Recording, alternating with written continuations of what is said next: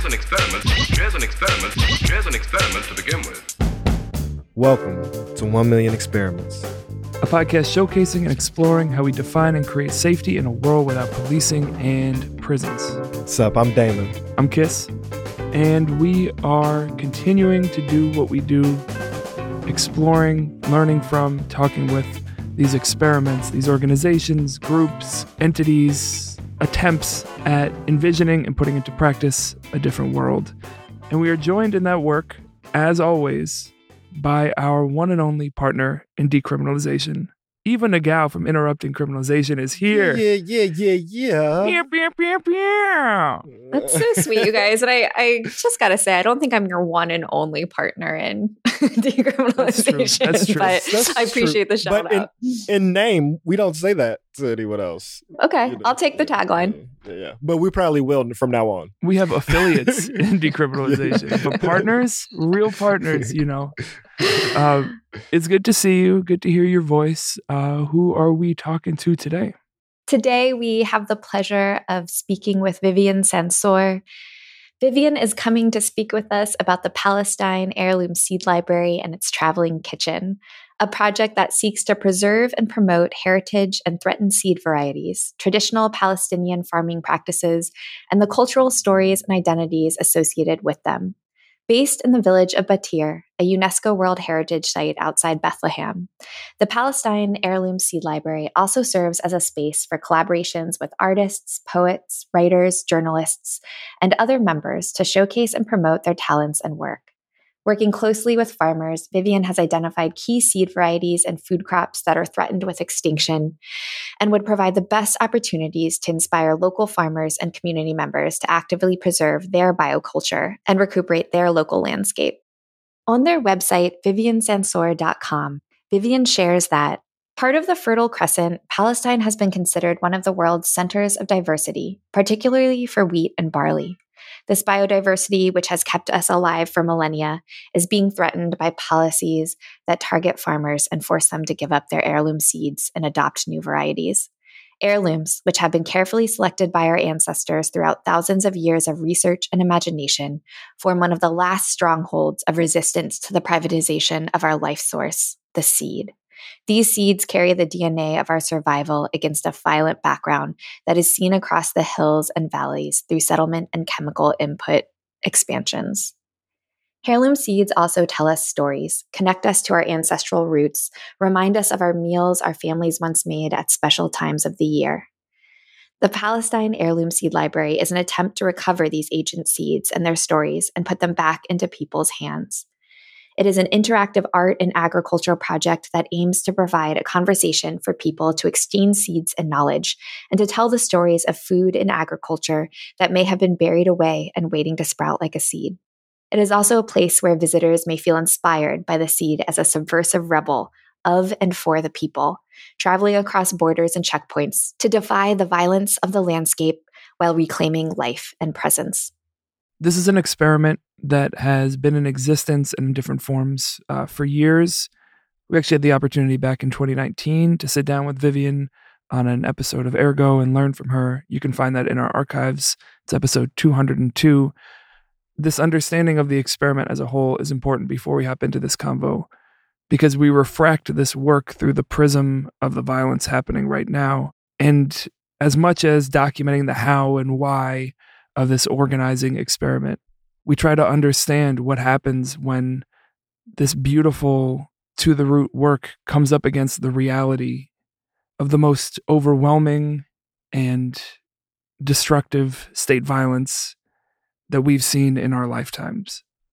We hold this conversation with Vivien on November 13th, 2023. And as we sit in her raw and beautiful and poignant and powerful reflections, we hold with us all the lives that have been lost and uplift the struggle for liberation until Palestine is free. All right, y'all. Let's hop into the lab with the brilliant, warm, and wonderful Vivien Sansour. Here's an experiment to begin with. Just to make sure that we get it right, can you just share the full proper pronunciation of your name and your pronouns? My name is Vivien Sansour. My pronouns is eagle, hawk, owl. That actually perfectly leads to a recurring first question, which we'll get to in 1 second. But we are so excited and already feeling the warmth that is always the case when we talk with our special guest today. The wonderful Vivien Sansour is in the lab with us. Yeah. And I want you to know that we do that bird call for people who don't say those birds right before. That's just across the board for everyone. But I do think it leads actually to a question that we don't ask everyone to start.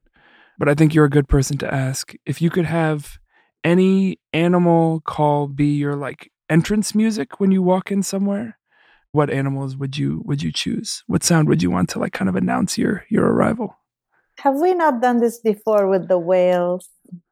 Did we? This shows the extent of my resource. You're okay. But I love it. I still love it. Is there a new animal then, maybe? You're sticking with the whale? No, I have moved to different beings, but not to dismiss the whale, inspired by the whale as well. Of course. But I have since entered the world of mermaids. Oh. Not the Disney mermaids, but the real mermaids. Tell me more. Tell me more about these mermaids. Well, it's a long story, but in the unseen world where there are things we can't imagine, but yet sometimes we're able to imagine, there are worlds that don't go with the rules of this world. And maybe they have evolved and developed and maintained us in a way that we yet don't understand. There's a lot of stories about mermaids in different spiritualities as well, including in Haitian voodoo, which has inspired a lot of what I'm learning about mermaids as protectors, particularly to folks who, when they were abducted and enslaved and they chose their freedom over enslavement and fell off ships, that they were saved by these mystical beings, the mermaids. And it's something to really, really think more deeply about in a world that is attached to a lot of tangible violence. That's really beautiful. And the navigating and making sense of and rescuing through these escalations of tangible violence lead us to our other intro question that I want to be transparent about before we set it up, that it almost feels too small or too big or too close or too far of a question to be asking at this time. But it is centered around time. So in this time, and that can be this hour, this day, this season, this lifetime, how is the world treating you? And how are you treating the world? Seriously, Damon? We can amend. We can amend. We can reshape. I literally had a meeting before I asked. No, I'm just saying that's a very relevant question. It's just that the world has betrayed me. Yeah. The world has shown its failure. And the world has taken out its knives and has cut through my body and is in the process of sprinkling a lot of salt. And I wish that the world would have the mercy to at least kill without torture. That is the floor. And so in the midst of this salting and this torture, how are you treating the world through this immeasurable pain? Yeah, I actually have been thinking a lot about this question because when I think about the true failure, the failure that could be the failure of my own spirit, the true loss. I think of the possibility of me becoming an image of my torturer,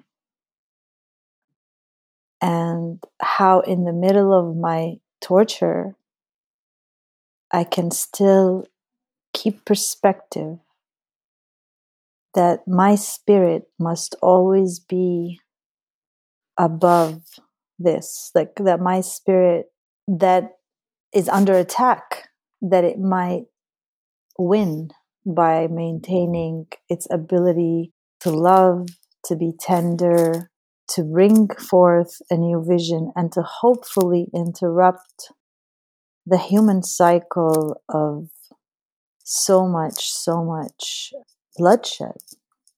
In that holding of the determination for that tenderness and that spirit remaining like above the demand for destruction, that's something that I could imagine the intensity of that being heightened in this moment, and is something that like I've witnessed from you and your work and your words in the time that we've known each other.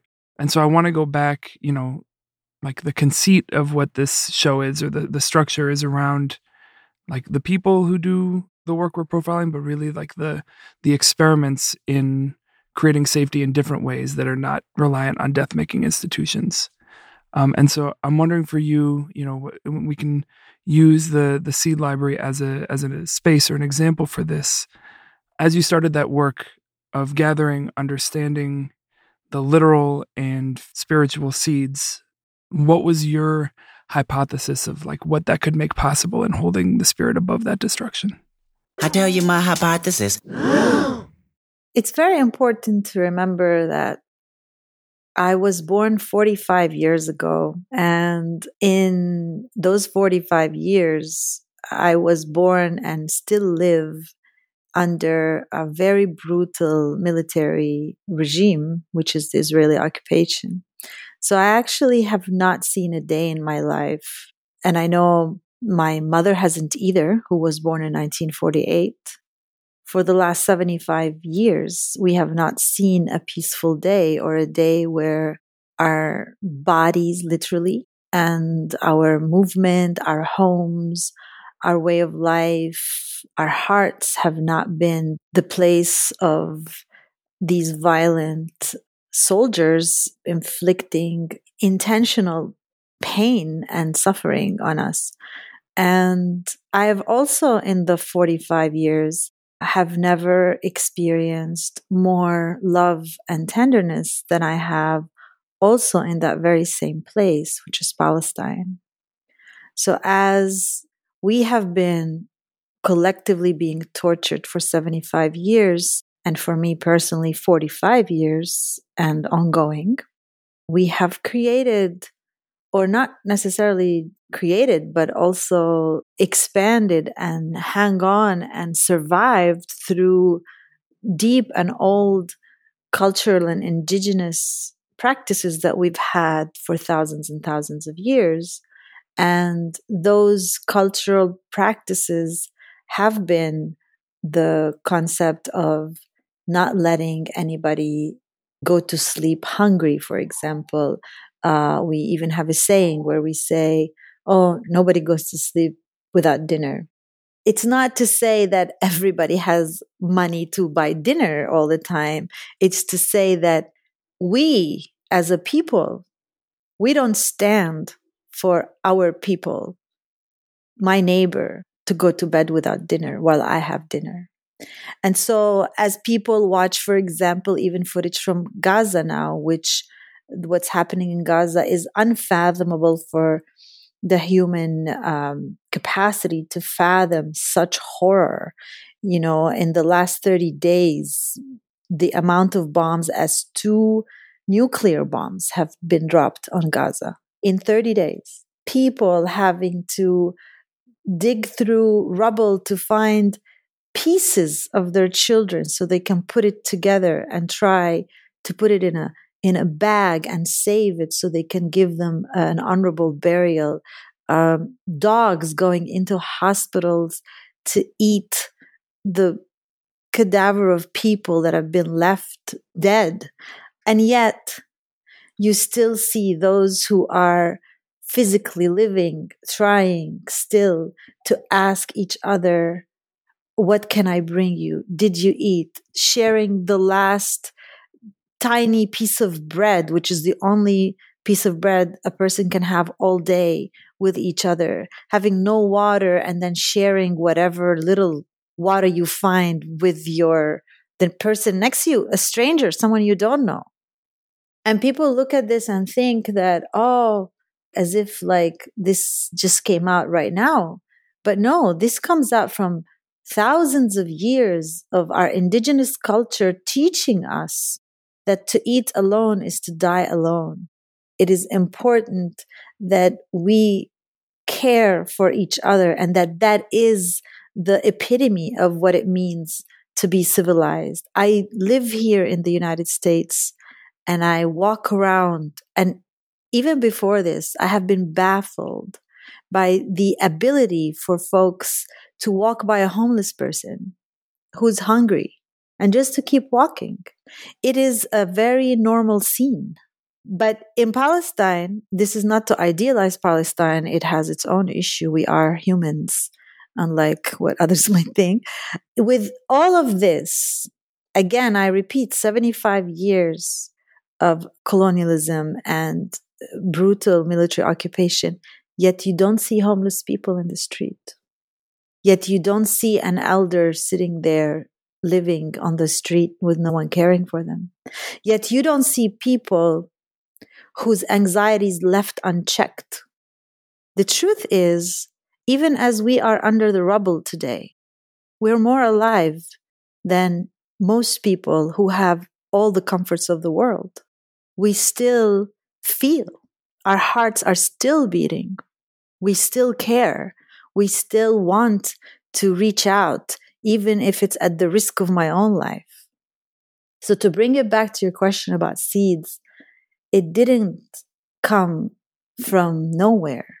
These seeds are us. We are these seeds. And so when I started looking for seeds, I wasn't looking just for seeds because I think seeds are a commodity that I want to produce tomatoes or cucumbers to purchase and to own.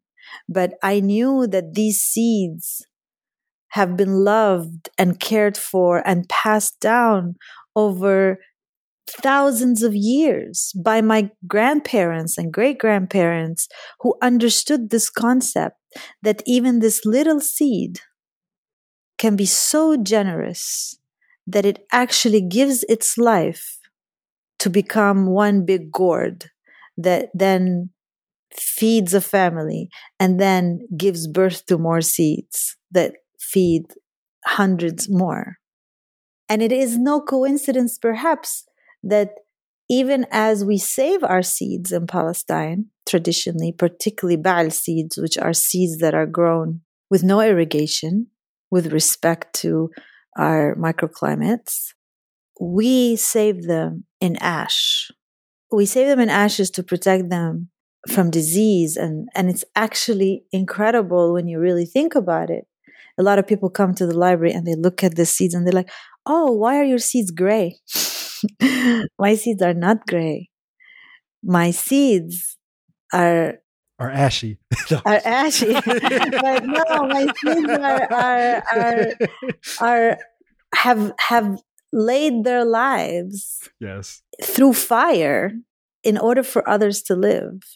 Each seed, each story I found, each person I had tea with, each time I put the seed in the ground, each time I went to somebody and saw what they did with the seeds they got, each time I harvested seed, each time we got together to eat the fruit of our seeds, and each time we gathered the seeds that have laid their lives for us to have life. Every time it was a reminder and an affirmation that even though the intention of the political system is to kill us, death does not exist. We continue to be here. We continue to exist. We continue to love. And we continue, most importantly, to be generous, even when it doesn't feel good. Yet you feel a spiritual obligation to do it because you hope that the seed next to you, even if it's a stranger seed, would also be inspired by that generosity to give back, to be alive. It's how you give life.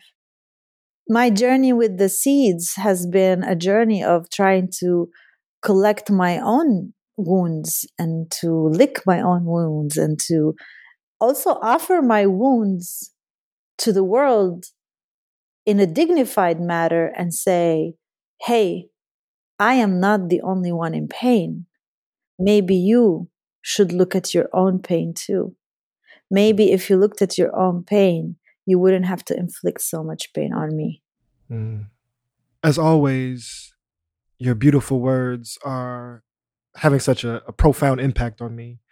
And what you're naming encapsulates the conversation I'm trying to show up to, and this interplay or this nuance that teaches us that we can pretty much learn all we need to know about life as we uplift the interrelations between seeds and humanity, and that they are cousins or are the same, and that the systems that we need to sustain life are all interconnected.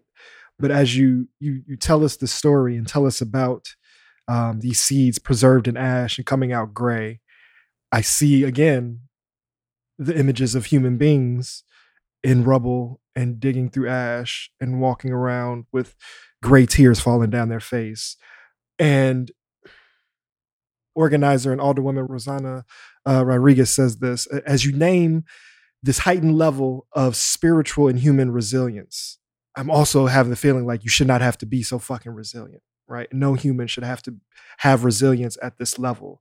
And so we launched this project, Respair, which is all about the discipline of hope and how do we turn away from despair. And folks have in this time like named how hard that is. And the best answer that I can see is the solidarity work that, one, is most importantly happening with the folks that are surviving in Gaza and in Palestine, but also globally. In the face of this betrayal, we are also seeing what looks like, from my position, an expression of solidarity like we have not seen before, and a commitment to solidarity. And so as this inhumane resilience is asked or demanded, how are you seeing this interplay between this betrayal and the solidarity as we see the parallel between ashy seeds and people having to dig through rubble? This is a very important question. It is the question that we must be talking about right now. This is not about Palestine. We should make no mistake that this is not about Palestine. What this is, and what I think people are waking up to, and I don't like the word solidarity as much as hopefully partnership, because solidarity suggests that I'm in pain and you're fine. But I know you ain't fine. I know that none of us, the three of us here, are fine on this call. And I know that our communities are not fine. When we think about Palestine and the question of, our resilience, yes, it is not humanly possible to bear this kind of pain. And actually, we don't. We end up broken, hurt, and often, as history has shown us and is showing us as I speak, hurt people hurt people. We are in this painful moment being asked to truly be kin. Do we want to be kin in this Mother Earth? Or do we want to continue this idea of separation? Because what is happening in Palestine is happening right here in this so-called United States. And in fact, the valley where I live right now, where I'm sitting and speaking to you, it's so peaceful right now. But I walk and my body feels the blood in this river here. And it is an area where Native Americans who became refugees in what's today Connecticut and Massachusetts came and took refuge in what's today also called the Hudson Valley, which is a colonial name. And then they were killed again and forced again to be refugees. And now most of them live in Wisconsin or northern New York and have to come here just to see their land that doesn't look like their native land, but it is their land and they know it. And so there are so many layers of this violence that unless we now really have the honest conversations with each other about how it's all not just connected, it's all the same, then we're really missing the gift Palestine is giving us right now, which is to see that enslaving people, burning people, stealing people's lands, and continuing to do so today in little ways and in big ways. And you don't have to throw big bombs on people to kill them. How many people in our society are on drugs and can't wake up because if they wake up, it would hurt too much? Are they living? It's a struggle. Having hope is often not an option.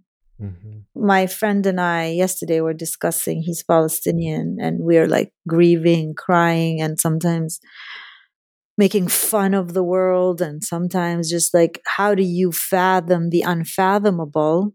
Mm-hmm. We were talking about the question of hope.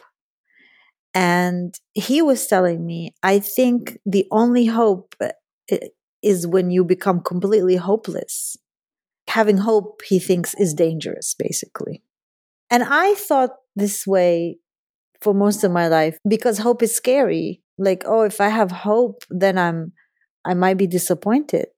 But yet, at the same time, you also see and watch in our lives when we don't have it, we don't survive because we have to have it to survive. So I would say that we don't have the option to be hopeless unless we want to truly die. And the other thing is that going back to the things unseen, it is the power to imagine what in this painful moment we can't see that can pull us through. Like a couple of Septembers ago, 6 Palestinian prisoners, they were in high security political prison, dug a tunnel with a spoon over obviously a very, very long time and freed themselves. Of course, they were quickly captured afterwards because Israel has massive surveillance, and which is also something for people to be reminded as they think about this and what's happening. So they captured them again, but one of them said, he wrote a letter to his mother and left it before he was captured again. And he said, I know I'm going to be tortured. But this guy had been in prison since he was like 15. So his whole life was in political prison where everything around them says, you're just going to die. He was sentenced to twice life in prison. And he said, but it was all worth it for the moment of freedom and the ability to see children again and then to taste the fruit of the valley. The reason I share their story, because in the midst of this dark dungeon of a prison, they were able to imagine their freedom. But everything around them told them that their freedom was impossible, that their lives didn't matter, that they are going to die and rot in this solitary confinement, but with a spoon, a rusty spoon.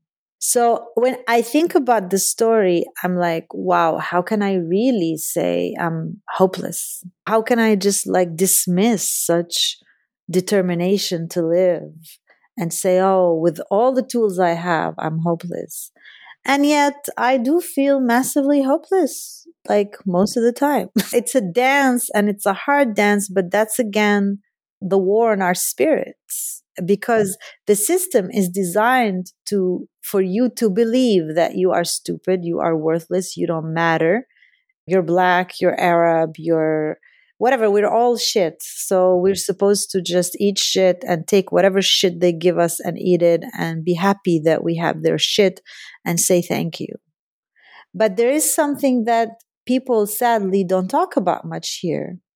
The price of the shit that they eat is that, yes, they are physical bodies moving around, but they are physical bodies moving around with no dignity.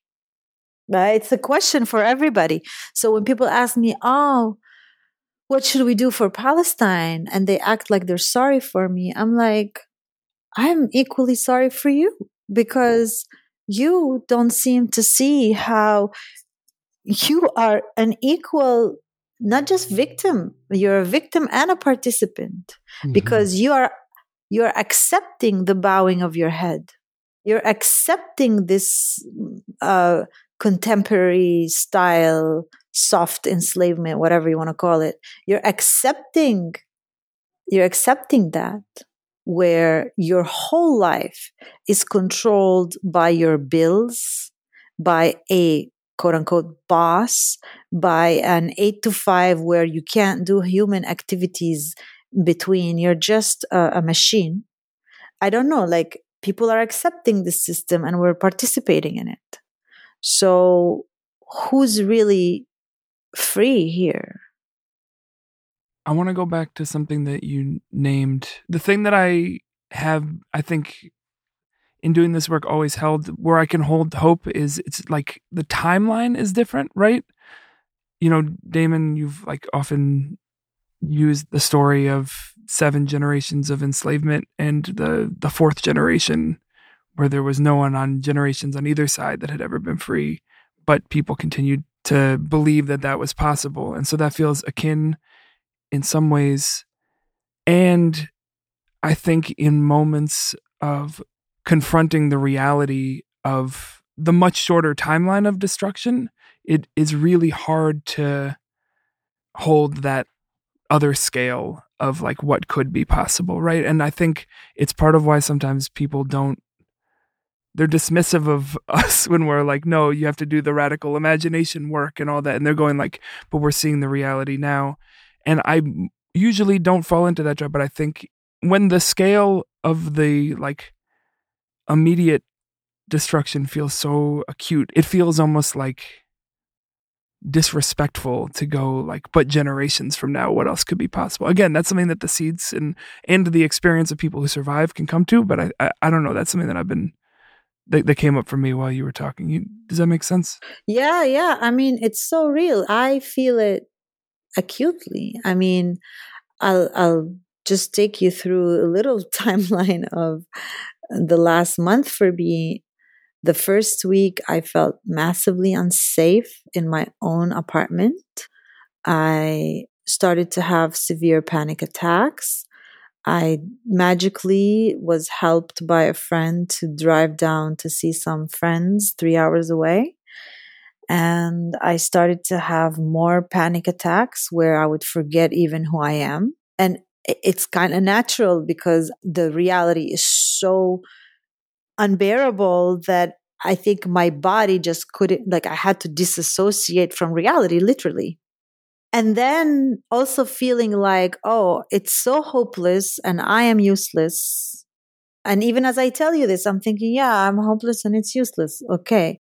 But then there are moments that cannot be denied, such as when finally a friend convinced me to go to the rally in DC, and I was very, too broken to get up and walk. And I magically also went, and I saw 300,000 people of every background walking and screaming their lungs out, "Free Palestine."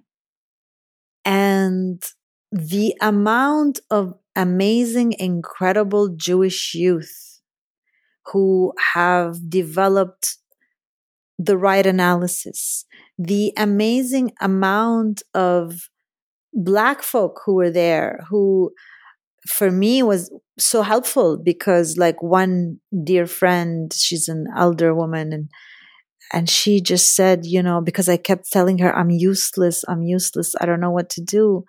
And she hugged me and she's like, there are times to fight and there are times to take shelter. Right now you need to take shelter. And I hadn't allowed myself to think that way, because all my life I had to be in grief and in fight. But this is a woman who remembers lynching of people in the South in her town. She's not someone talking about philosophies. She's lived this. And then to find this tenderness with all these people who have known pain. This is not something they were talking off the top of their head like, oh, this is intelligent. No, they know. So we are partners in this beloved pain. This wound became our like place where we hug on each other, we kiss on each other. And so to walk with people, 300,000 of them, I had to sit and I had to face myself. And the truth is that this is the result of many years. At least for me, I've organized for the last 20 years of my life. And every time I thought, what's the point? Another showing of a movie, another podcast, another exhibition, whatever. Who cares about my little essay I wrote in some God knows what magazine? But yet, I saw in the street, this is the product of each one of us who decided, I'm going to tell my story, and I'm going to listen to the story of the other person in front of me. And it was amazing, because that did give me hope. It gave me hope that, first of all, not everybody has lost their heart. Clearly, at least 300,000 still have it. And they showed up in DC. It is true that every little thing we did that we thought was meaningless clearly touch somebody. And to go back to the seeds, well, I don't know where half my seeds went around the world, but there are places, and sometimes I get the email and sometimes I don't, and some I'll never know about, where someone from Hawaii writes me and they're like, I have your zucchini seeds and they're doing so good in Hawaii. And I'm like, what? I don't know who you are. But clearly it did something over there, and it's so tiny. It's a seed. So for me, that day really kind of got me up again and helped me again. First, that people who've had the experience of having to shelter, people who have experienced enslavement, giving me courage to know how to stand on my feet when I'm being whipped. I needed that. And you hope that one day we would be able to share with each other more of the beauty of each other's lives, rather than how we, like Damon just said, like how we have bared the unbearable. But that tenderness comes from this pain, from knowing the pain. So yes, I mean, it's going to go up and down is what I'm saying. And maybe within not even an hour, within 5 minutes of a conversation, I'll tell you this is hopeless. And then I'll tell you by the end, oh my God, this is the most hopeful thing ever. But what doesn't change is we can't afford to be hopeless. I really want to sincerely thank you for sharing that story and sharing that experience so purely and with such vulnerability. I felt so much. I think first, just like an unbearable sadness as you make these global connections of decade-long and century-long pains. We have been so taught to separate that even in this time, it has been difficult to connect my ancestral experience, because it's like, oh, it's not our time now, or it is a different moment. And so just the reminder of the interconnections of this survivorship that is this like global diaspora that transcends race and nation state, of survivors, of freedom fighters, of healers, of stewards. But then just the anger of what this violence does to us, and, you know, feeling what happened to you and your spirit and your body and your psychosomatic day to day, right? And, you know, to have to disassociate, to have to forget to survive and to sustain. We only measure violence in these kind of gruesome numbers of bodies that we no longer see with pulses. And we need Vivien Sansour's mind. We need your heart. We need you to remember. And I think it can get overlooked or discounted, the multiplied effect of what this does to our bodies for those of us who are still here in this plane. And then, yeah, just that notion of partnership, you know, being proud of people for stepping in. But I want to talk about, you named how the seeds that other folks have had have responded, and zucchinis in Hawaii as an example. But for you, as you've had to find your body, as you've had to find people, as you've had to find your shelter and your hugs, or if I put myself in those shoes, I could imagine not being able to talk about seeds anymore, right? And so with that understanding, I'm curious, as a talker to seeds, how is that conversation going for you? Has there had to be silence? Are they loud? Are they talking to you in a certain way? Are they demanding things of you? Are you taking time? Are you taking hiatus? How is your actual relationship to this seeding, to the library, to the seeds themselves going in this last month or this last week or this last day? Beautiful question. And, you know, your questions allow me to get clear about where I'm at. So thank you. I never felt more in love with seeds than I am right now. And to be in love in a time of war, I mean, I guess people wrote novels about it. I'm just experiencing it right now. Yeah, I guess that is a whole genre. And it's so funny because a lot of people ask me, "Oh, you're saving seeds," and I always felt like that question was so poorly framed, because the seeds have been saving me. They have been saving all of us. And I have these like lucid moments of, I don't know if they're dreams or out of body experiences, where I am in my seed library. It's a room on a hill, and there's a part of me that is, of course, terrified that I will never be there again. And I prepare myself also for how it would feel when which I hope I won't, but, you know, we are losing people we love, a lot of people and places we love.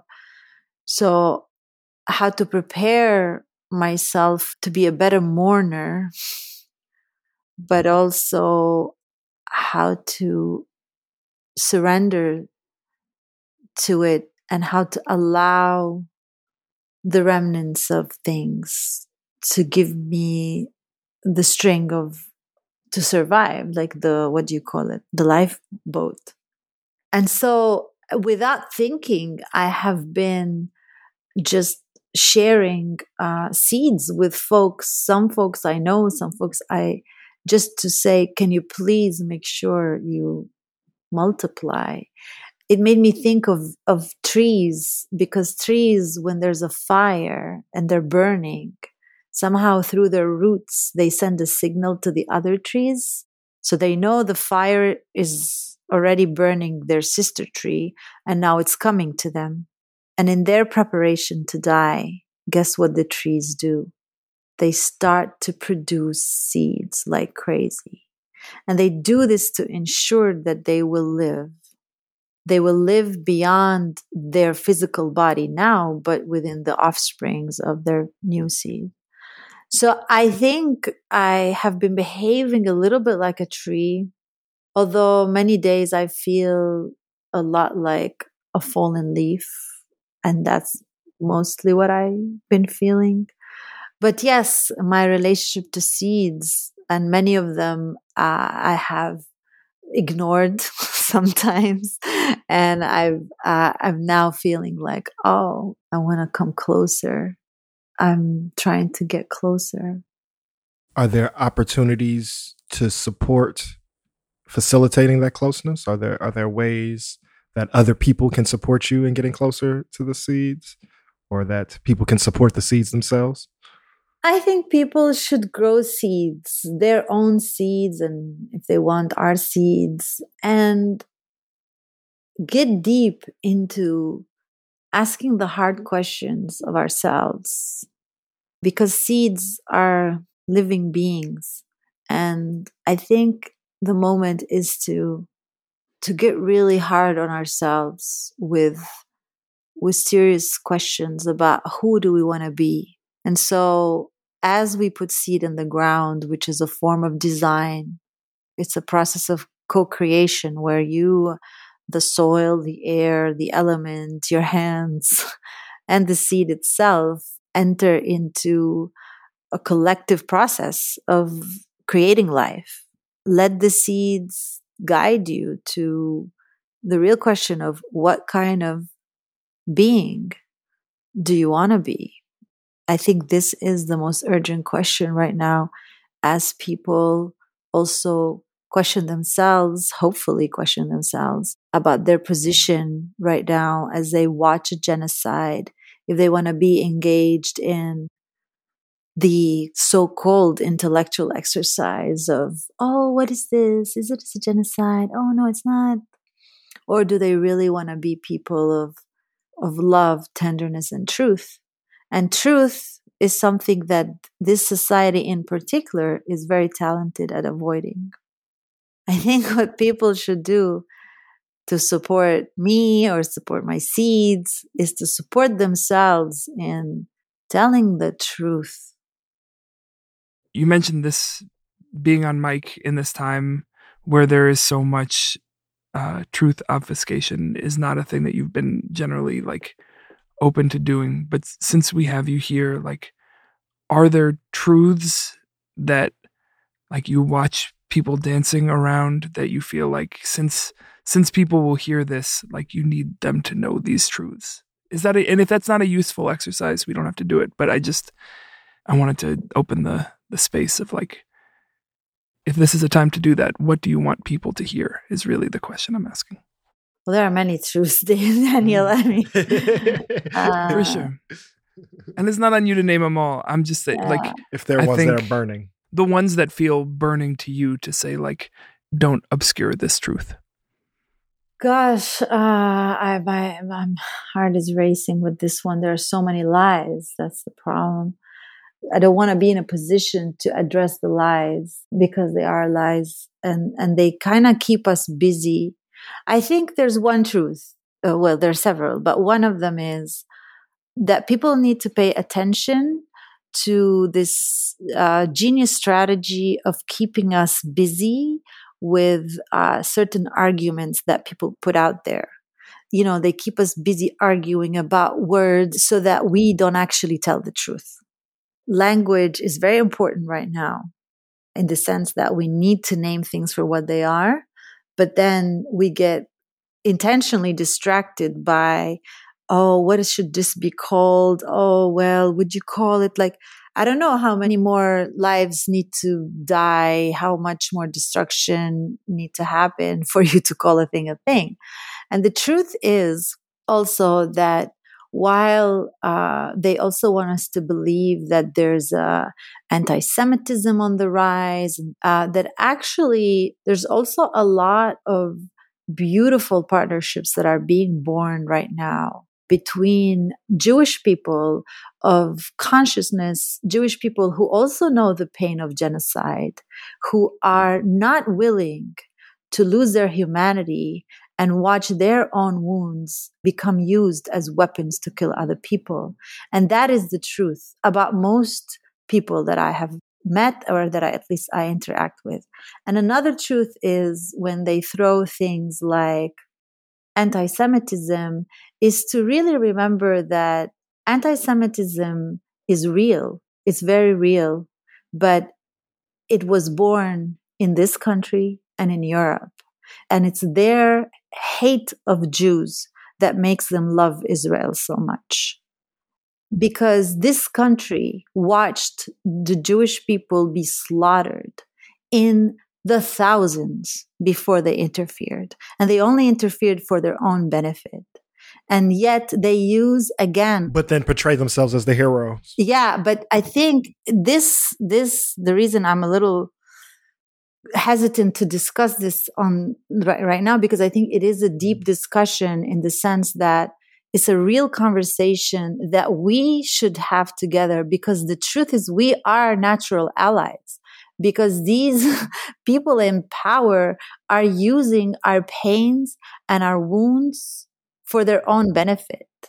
And in fact, this is a time for us to do the unthinkable of fortifying our partnership and fortifying our commitment to a world that is tender, a world that is kind, and a world that doesn't want to allow another genocide. And so I think this is important, because this is how they want to distract us, also make us hate each other. One of the most beautiful things that's happening in the midst of this also is so much love. You know, I'm talking here with all of you, I have beautiful partners who are not Palestinian, but they don't want to talk about that. They want to talk about their own violence, which are projections. So we are also in front of an opportunity as a human species, because Palestinians who are now the victims are gonna be in their own pain when hopefully this is all said and done. And the only victory, which I hope Palestine will do, is produce an interruption of the human pattern where oppressed becomes oppressor. Yeah. Which is so much to ask of a people. And yes. Yeah, I mean, it's not, that's why I don't know if this is a big conversation, but it is a real conversation. We have to also not allow white colonial history to dictate our future and our story. They have been painting our story, and it's mostly not true. And we get to now tell our story, and maybe we tell a new story, a brand new story altogether. Mm-hmm. That's such an important assignment or lesson. I don't know how to frame it, but I think it's easy for us to fall into this romantic notion of valorizing all oppressed people as inherently and eternally righteous and justified and good. And, I'm feeling this, for people in Chicago, we're seeing Black communities be riled up in anti-immigrant policies that mirror the logics behind white supremacist redlining. And it's really frightening and really disheartening. And so to, again, understand without it going into this false nobility or this forced peace rhetoric that can also be dehumanizing, but that the largest assignment is to not only survive, but to retain and still expand our humanity in the face of this immeasurable and unfathomable dehumanization. That is the ultimate project. And really, once you lay it out like that, you're right of that. It is not just about Palestine, right? That is a global assignment that, to be honest, we have failed at most of the time. No, we're not. But that goes back to when you asked me in the beginning, what animal? And I said, eagle, hawk, owl.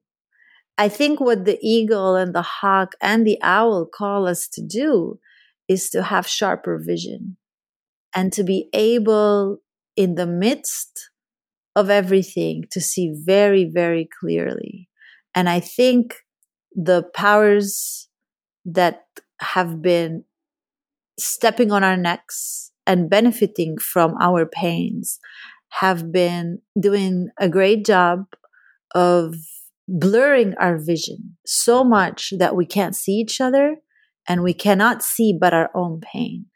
And then using our pain to make us hurt other people. So I think it is the task for us, if we want to remain human, which I think we're already in a moment where we're like hybrid human, whatever this new entity called human is going to be, what kind is it? And, as a Palestinian in this moment, in my pain, which is a pain I don't wish on any living being, I pray, this is my prayer, may I never be in the image of my oppressor.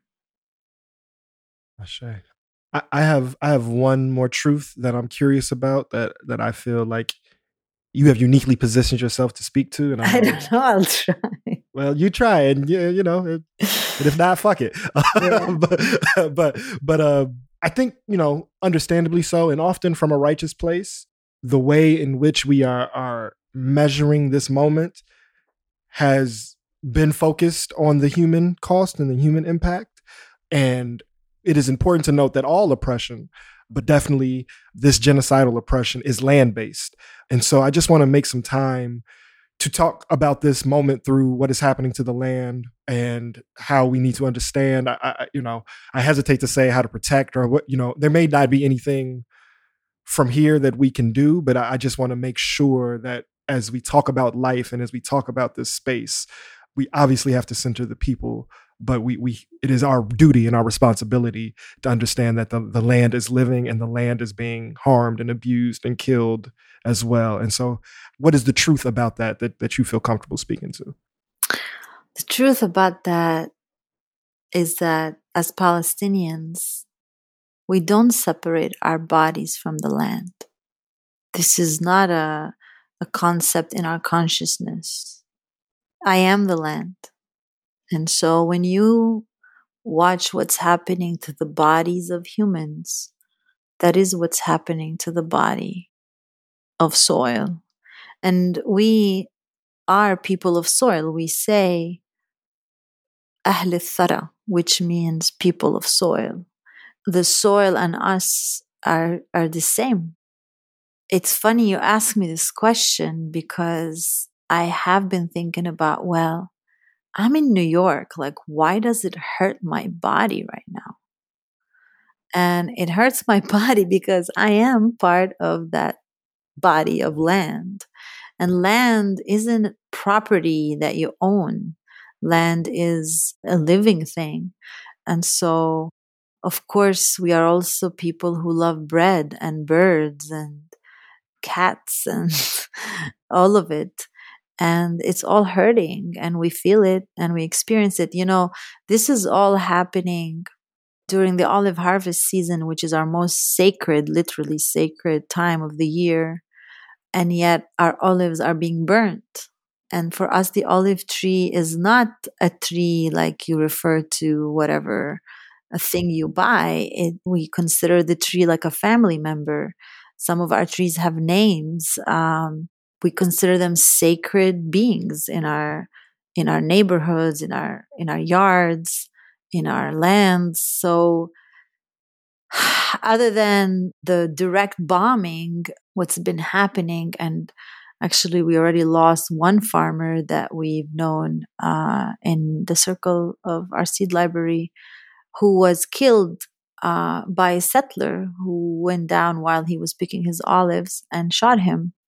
And so a lot of the farmers that are part of our community, they have had a hard time reaching their olive groves, which is always the case. But right now, militias of settlers, many of them are from Brooklyn or from, they're not even from there. They don't understand. They're just setting fire to our groves and our lands, and worse, torturing our people, are torturing the guardians of the land. The land is in so much pain. I keep wondering if we're gonna have an earthquake or something, because it's its pain is so loud and it's so intense. How do you continue to love something that's dying? And to think about it also from a global perspective, that the earth itself is in hospice. We are having to learn to die and to say goodbye to things we love, and also to still fall in love with things that are dying. And then figure out, again, I keep saying, who we're going to be, because we are the land, we are the seed, we are the birds. We are not separate. And the idea that we are separate is the essential reason why we are so separate and we are in this pain. Yeah, I mean, anyone who has loved someone who has died is transformed by that process of that love. And it can go different ways, as we said, but that is the point where we're asking, okay, then what do you want to be transformed to? What will you work to be transformed toward? Is a really beautiful question.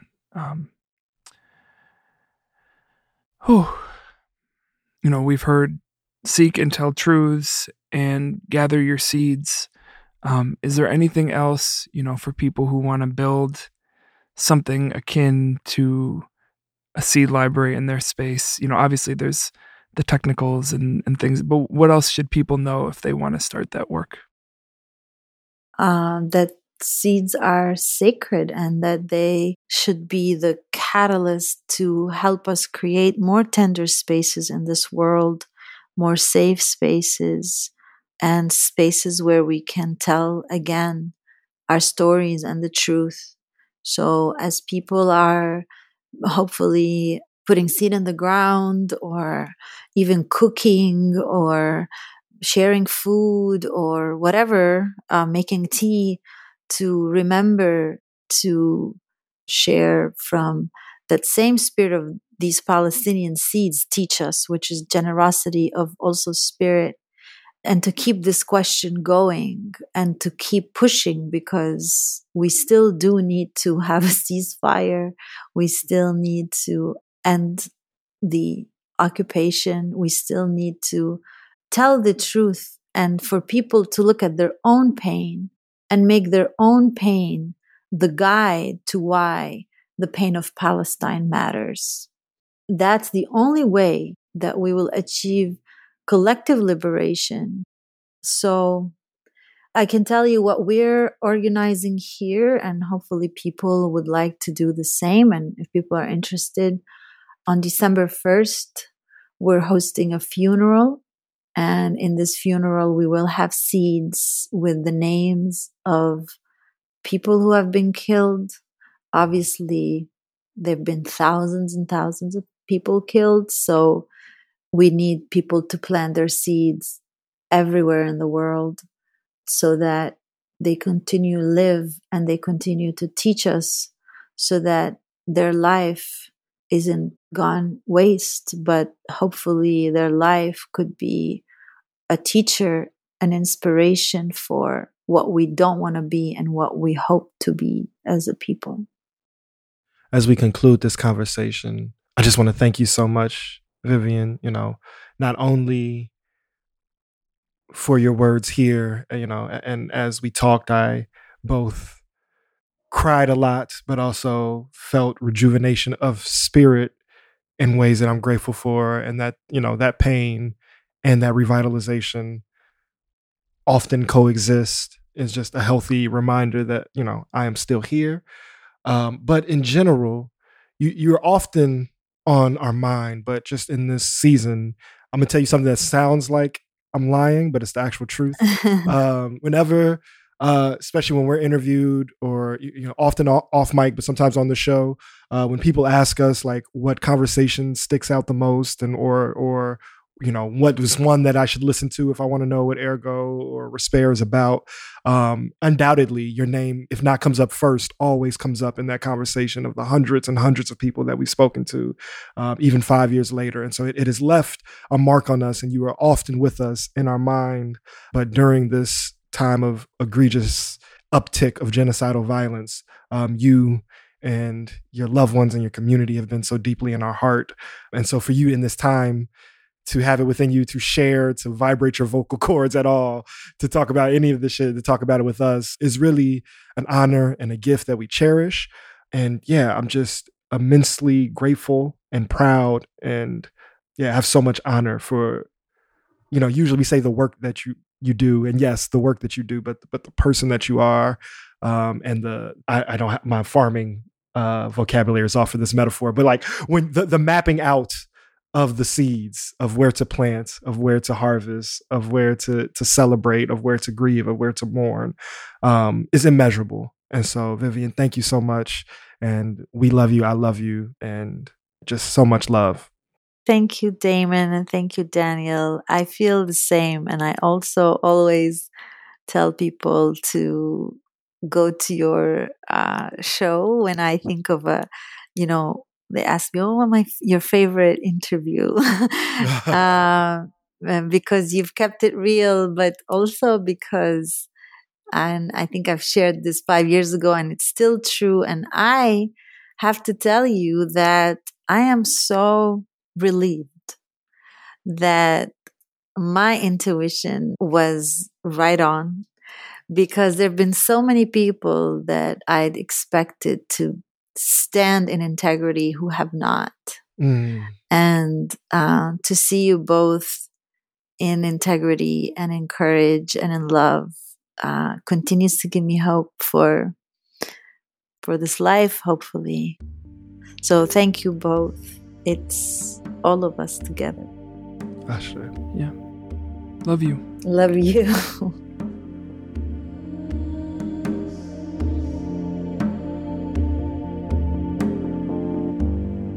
I think as we come out of this convo, we're just feeling so much love for Vivien and so grateful to be in community with her. And she gave us so much, so we got to do what we always do, which means it's time for the peer review. Hoping I don't offend all my peers. Eva, what's up? You here with us? Hey, y'all. It was so lovely and so hard and so needed to sit down and listen to this conversation. I'm so grateful for you and for Vivien for taking the time. A lot is going on. I see you out there.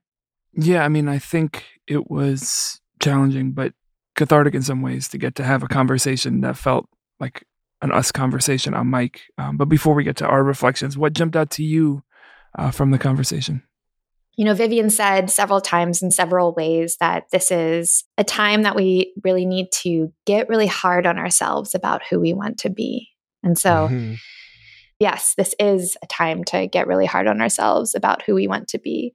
And I think that what we love about this job and being able to speak with all of these experimenters is they are people who have gotten really hard on themselves about who they want to be, where they are, and are contributing. So what Vivien said, that we need to pay attention, that we need to fortify our partnerships, that we can't separate our bodies from the land.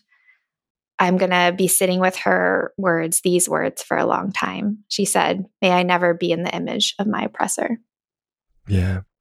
It was so remoralizing. I don't know the word. All right, Respair. Okay, Respair. Yeah. Let's calm down over there. After being demoralized. Because, so often there is what seems to be this like immaterial way that we go about processing the work and what we are doing and trying to become. And it's really about creating and becoming new humans, creating new humanity. And in this time, I have felt so soft in that and felt so ineffectual from that approach, and felt like, how can you be talking about future generations when generations are being wiped away, right? Like, how can you talk about wrestling with your contradictions or transformative approaches or understanding the humanity or still having empathy for all in the face of you and your people and your land being literally immediately destroyed? But to hear that commitment is so grounding and so affirming that this, Resparian, Bogsian, Kabian way that we are trying to, develop disciplines of hope hold true because when we talk about abolition and we talk about state violence, right, like militarism and border and open air prisons are the height of what we want to see away with and how we want to create community beyond. And the real violent reality of they're not going to wither away or they're not going to concede. And there are so many escalations that we are vulnerable to. And many of them are happening in real time right now. And so to hear still the commitment to listen to the seeds, to listen to the earth, and, you know, just honoring her vulnerability and transparency and even the difficulty of coming on and having this conversation, the discernment that she's had to have just for her own self. And, you know, so I'm grateful for her willingness to trust and share space with us to process through these things, because it's been really hard. And so to be able to, in this space, dig in to the most overwhelming forms of state violence that I've seen in real time. Yeah, and to show how hard it is to hold to those values and that way of moving. But she named it as like, this isn't because it's necessarily like the most politically expedient approach. It's because like, this is what enables me to maintain my humanity in the face of dehumanization. Like, it's not just out of altruism or political pragmatism. It's from a place of like holding tight to who, you know, we are, and for her, who she is and who her people are. That like, this is part of who we are that we can't lose. And I think that's a really vulnerable thing to say on a microphone in a time where there's a lot of bad faith depictions of who her people are. And to say like, you know, we have the potential to mirror our oppressors, not because of who we are, but because we're people, is a hard thing to hold while still like fighting for those people's survival. So if there's any bad faith listeners out there, please don't take that and run with it. You know, like it's from a place of, it's from a place of humanity. Yeah, no, I mean, that really resonates. And something I've also been struggling with is I've always felt this interconnectedness and this solidarity at the hip between Black liberation struggle and Palestinian liberation. And at this time, that's feel like it feels inappropriate to compare. And one, just hearing that affirmation and hearing how she still looks to the intertwining of those lineages for her resilience. But then also to the point of like the becoming your oppressor, right? Like out of chattel slavery and Jim Crow apartheid and redlining, seeing now Black folks, you know, use segregationist type language in migrant crisis, or to see the uptick in like popular, you know, misogynoir social media discourse and Black patriarchy like seeming to be on the rise, and then this backlash. You know, I've been really struggling with like, as a people, once you experience a certain type of violence that like predisposes you towards resistance, towards liberation, towards a morality, towards a higher type of dignity. And I've been challenged with the truth of that. And so hearing in the time of like, while digging through the literal rubble, like digging through the rubble of our humanity, and also like to have human understanding of the oppressor as well, is something that I heard from her. You know, like there are ways that we should look at how the clans and police trolls, you know, come from different like European oppressions, and how like lynching was done to white peasants, and then that was brought to the States and perpetuate, right? Like you become your oppressor, and, you know, you don't have a sympathy, but you can empathize and understand that the way in which the violence that Jewish people have had to survive and how that oppression is real. And there still needs to be solidarity about that, but realizing that that now is being replicated or reproduced. And like, that is something to resist more than just, you know, lines in the sand. Like really this battle for our spirit and for our soul is, yeah, whoo-wee. I cried like a baby, Eva. I know you might have, I know you might have heard it, or I might have alluded to it, but like without the visual for the folks listening, y'all, during that conversation, I was over here bawling. And not B-A-L-L, B-A-W-L. Let's make that very clear. Yeah, bawling. All right, that was a lot from us who were in the convo. Eva, what else jumped out to you? As we are finding our energy stores depleted, and then what is the option? Filled up, depleted, and then filled up again and again. I think repleted. Thank you, Damon. I think that there's so much to do right now. There's so many ways to connect with each other in this fight and in this grief. And, I really appreciated when Vivien was also reminding us that, the lies keep us busy. When I sit with myself and the world I'm living in at the end of the day, I'm just thinking of what actions have I taken today that are going to help bring about a ceasefire. And so I hope that Vivien helps us be more discerning, that this conversation can lead people to more action and that it transforms us. I mean, I think that Vivien said, anyone who has loved someone who has died, you're transformed and you do work to transform. And so that question of how can we do this work in this time that we can't turn back from. I was texting a friend earlier this week about they're just like the person to ask about what your protest sign should be. Just the best wordsmith, pun person, strategist. And I'm insulted. One of my friends. Thank you very much. Thank you. And my friend, the phrase that they sent back to me when I asked for something to write down was, there's no coming back from this. And that's true. There's no coming back from this. And so I hope that what Vivien has to say is a guiding light for people who need that light right now. Anything else y'all want to get into before we hop out of the lab?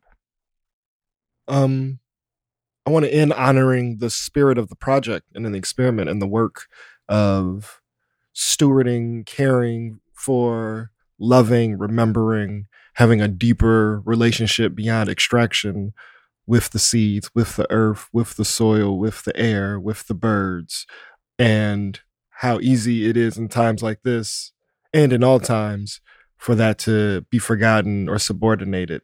We have to remember that our liberation is in the land, and the struggle against armies and tanks and borders and police districts and prisons is a land struggle. It is about sovereignty. It is about determination of the land. And also that land that we are fighting to determine has the power to feed us and has the powers to connect us and transcend time and space in ways that if we pay attention to it can teach us the lessons for the world we want to build. And so I'm so grateful for Vivien of helping to bring that lesson to the world in one of the most direct and intense ways. Amen. Oh, and for you folks that maybe miss or can't take a joke, I know that replenish is the word. I was doing a joke thing. It was a callback. So replenished exists. I know that that's the word.